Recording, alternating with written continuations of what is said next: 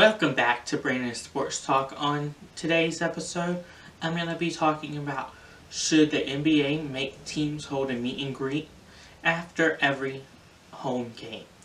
I think that is a wonderful idea for NBA teams to hold a meet and greet after every home game, so then the fans can get to know the players off the court and actually get a photo with them and maybe even an autograph with them.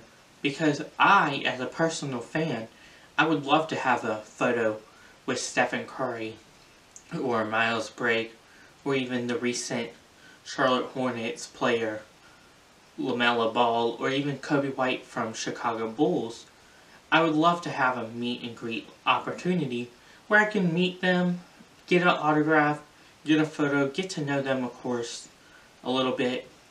Because I think, for example, if Charlotte Hornets had a meet and greet where you can meet your favorite players like Miles Bridges, Lamello Ball, and even, of course, Golden State have a meet and greet where Stephen Curry can meet his fans, and of course Chicago Bulls can meet Coby White and hold a meet and greet, then that would help the franchises, of course, out, because you could get your players' names for your franchise, such as Chicago Bulls. Coby White is one of their recent they're pushing for him to be their franchise player.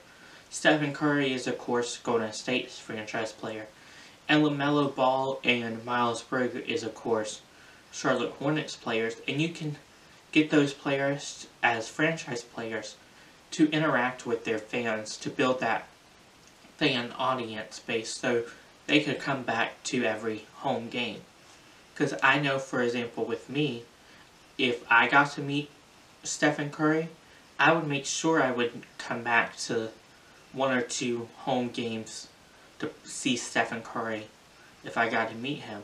Along with if I was at Chicago Bulls and I got to meet Coby White, who was a Carolina player and played in Goldsboro and your hometown, I would definitely would love to meet him if I was a fan and hold a meet and greet.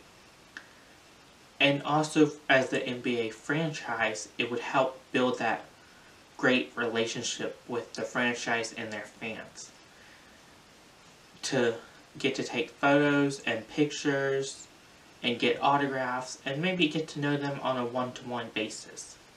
Thank you for listening to Brandon Sports Talk on should the NBA make teams hold a meet and greet after every home game.